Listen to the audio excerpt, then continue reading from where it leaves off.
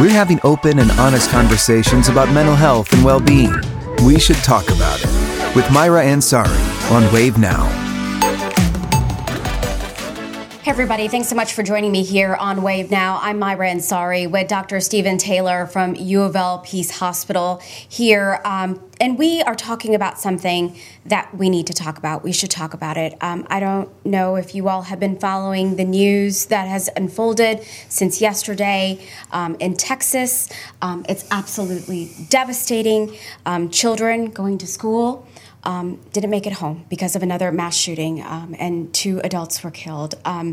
Dr. Taylor, you came on short notice today because you wanted to be here with us to talk to our viewers, because this is a lot to mentally deal with. Once again, we've been here before. I know, me personally, a range of emotions from sadness, anger, frustration, fear.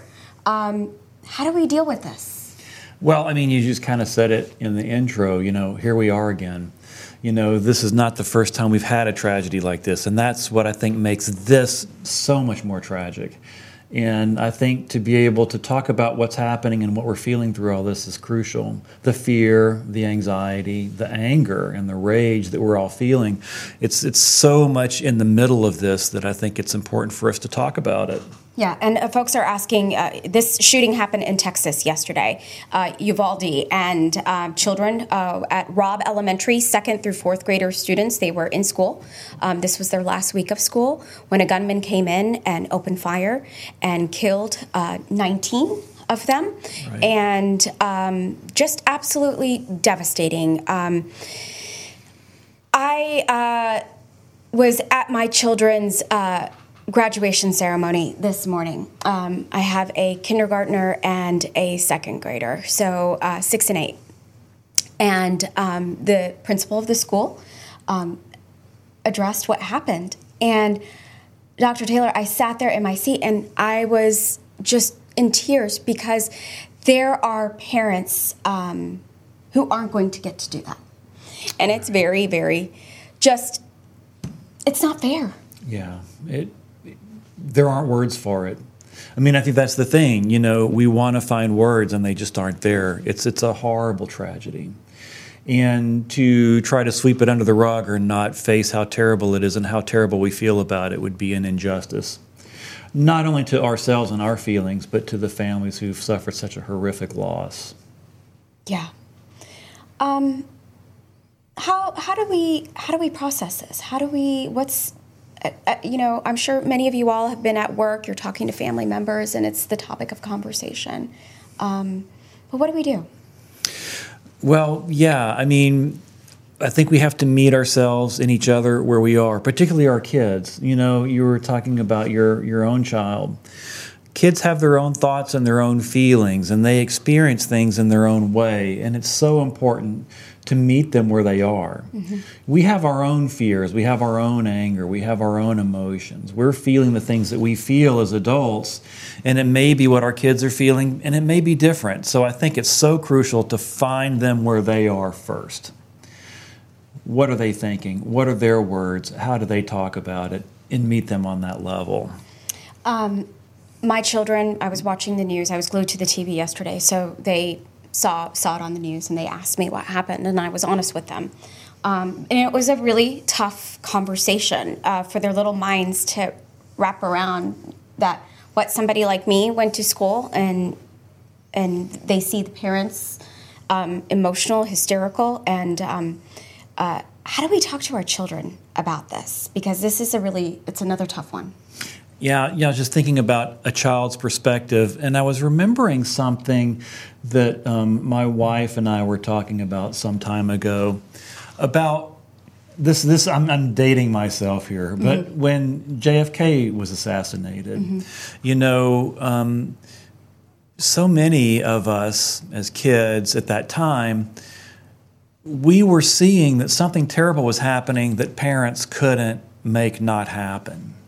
And that was a real terrifying thing for kids. And I think that that's part of where we hear our kids coming from. Something happened that we can't make not happen.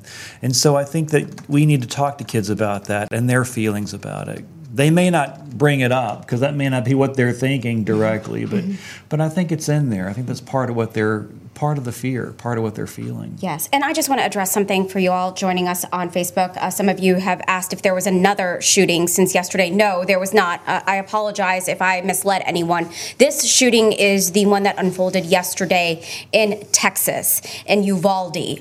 Please do not be concerned. There was not another mass shooting. This happened yesterday. So just want to address that for those of you who got concerned.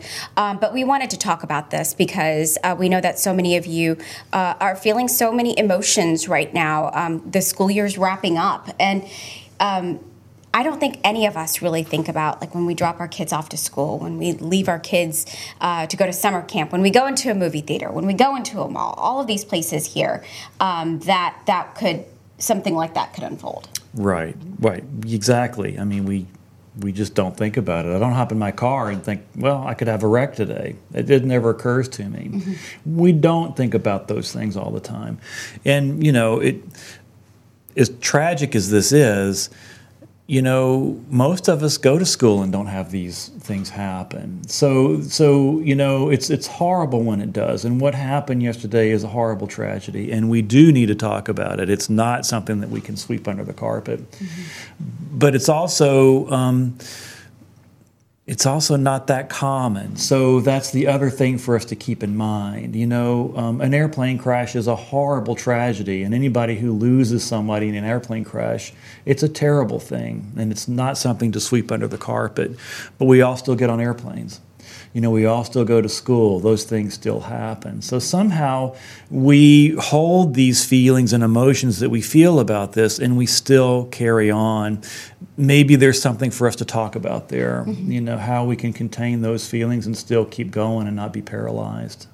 So how do you show those feelings? It's okay to cry? It's okay to... Yeah, absolutely. I saw an interview yesterday with a woman from Uvalde, and she had said, maybe I'm going to step out of my home and go hug somebody, go do something. How do you release these emotions? Yeah, I mean, you just have to be what you say. You feel what you feel, and to feel it honestly. And there's no reason for you not to feel what you feel.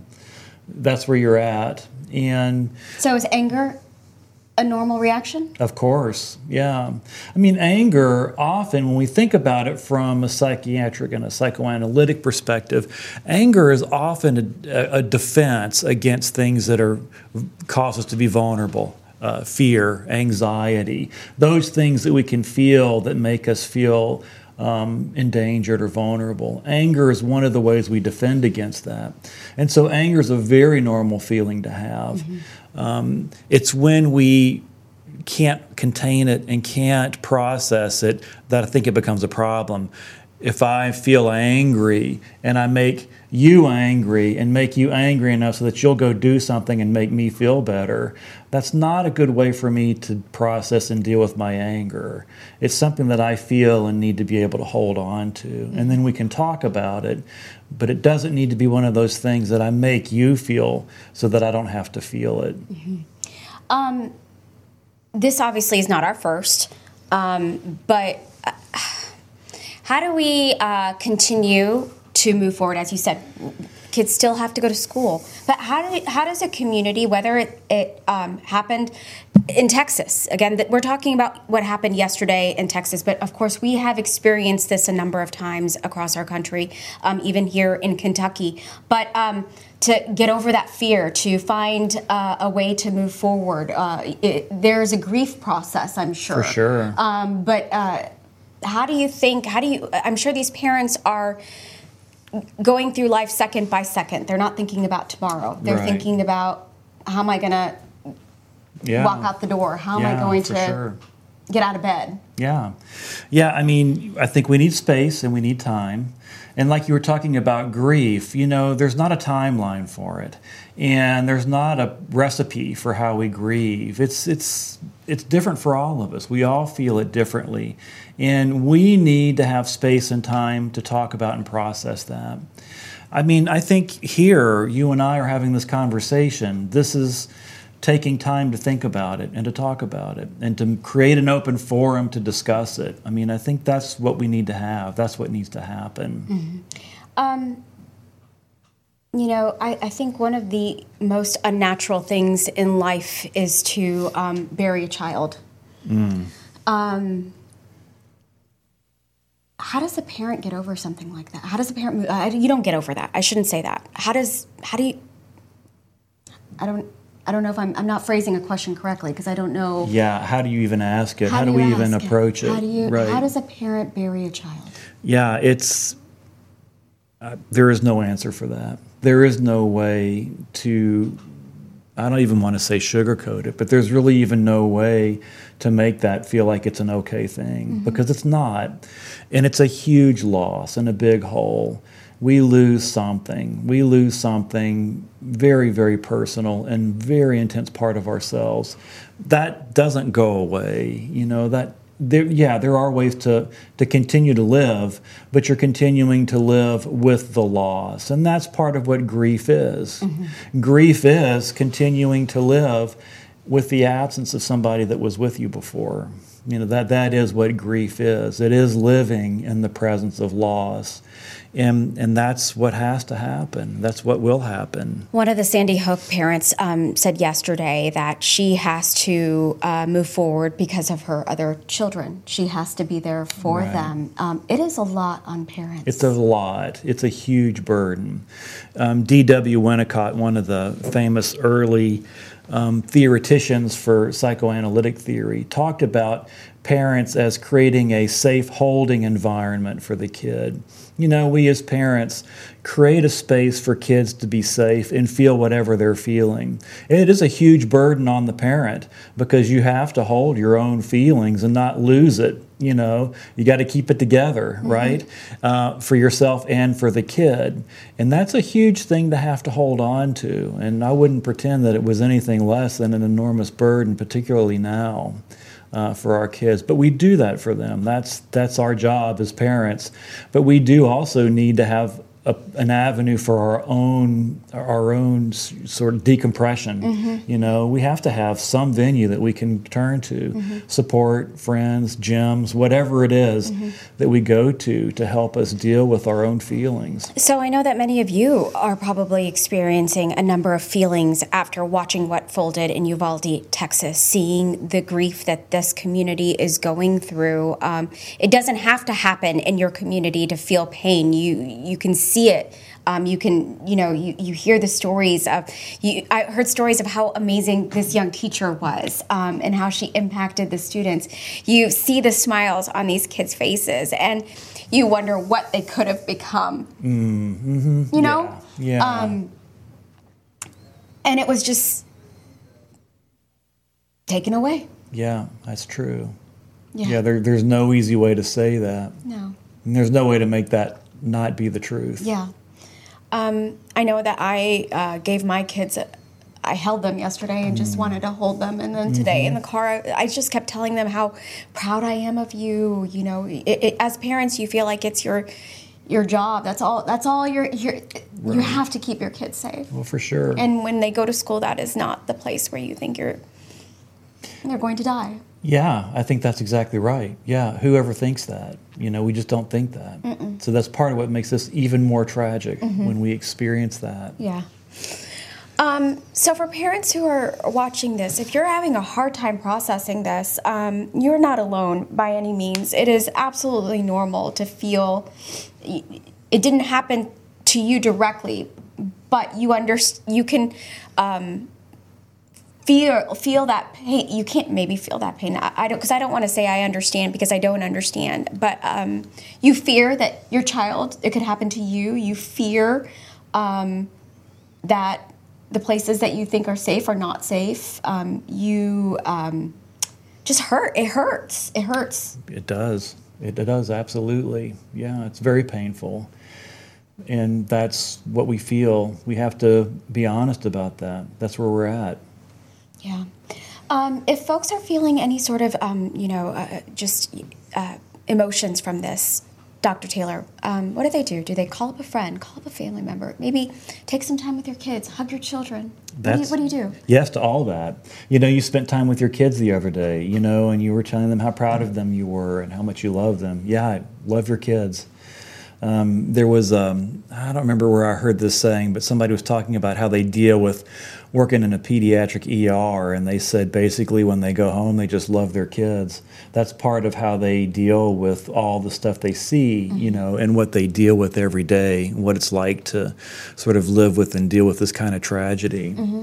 So in your opinion, should we talk to our kids about this? Is it just if they bring it up? What do we do? Always, yeah. Always create an open atmosphere for them. Part of making a safe holding environment for them is to let them know that there's nothing they can't talk to you about.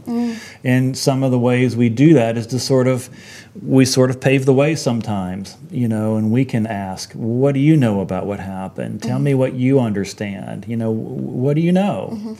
And hear what's in their minds. They may not be thinking about it at all, but they may have real thoughts about it. And and they may be waiting for us to ask them, So I think if we ask them, we can get them there. They're smart, right? They're so smart. Right. And they pick up when something is wrong. One of the teachers at my children's graduation said this morning that, she hurt her finger and it hurt and she was crying. And one of the kids said, "It's okay. Adults can cry too." Do we have to? Should we be ashamed of crying in front of my kids? Have seen me cry like a million times, but right. But should we feel ashamed of or hide when we're feeling this type of emotion? They know. They're not stupid. Yeah, they're not. They're going to get it. I was talking to a child psychoanalyst once, and he was telling me about an encounter with one of his patients, and the kid they were having make-believe time, and he was pretending like he was shooting the analyst, and the analyst was like, "Oh no, you shot me, I'm really hurt." And the kid's like, we're pretending, right?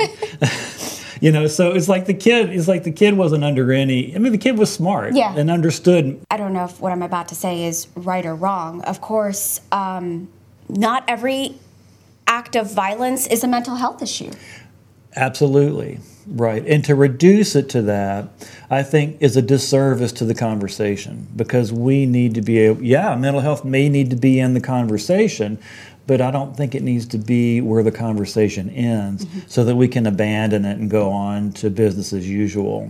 Yeah. I think it has to be a much bigger conversation than that. Yeah. Thank you for talking with us today. I'm very glad to be here. Thank you. Thank you. All right. I'm Maira Ansari with Dr. Taylor.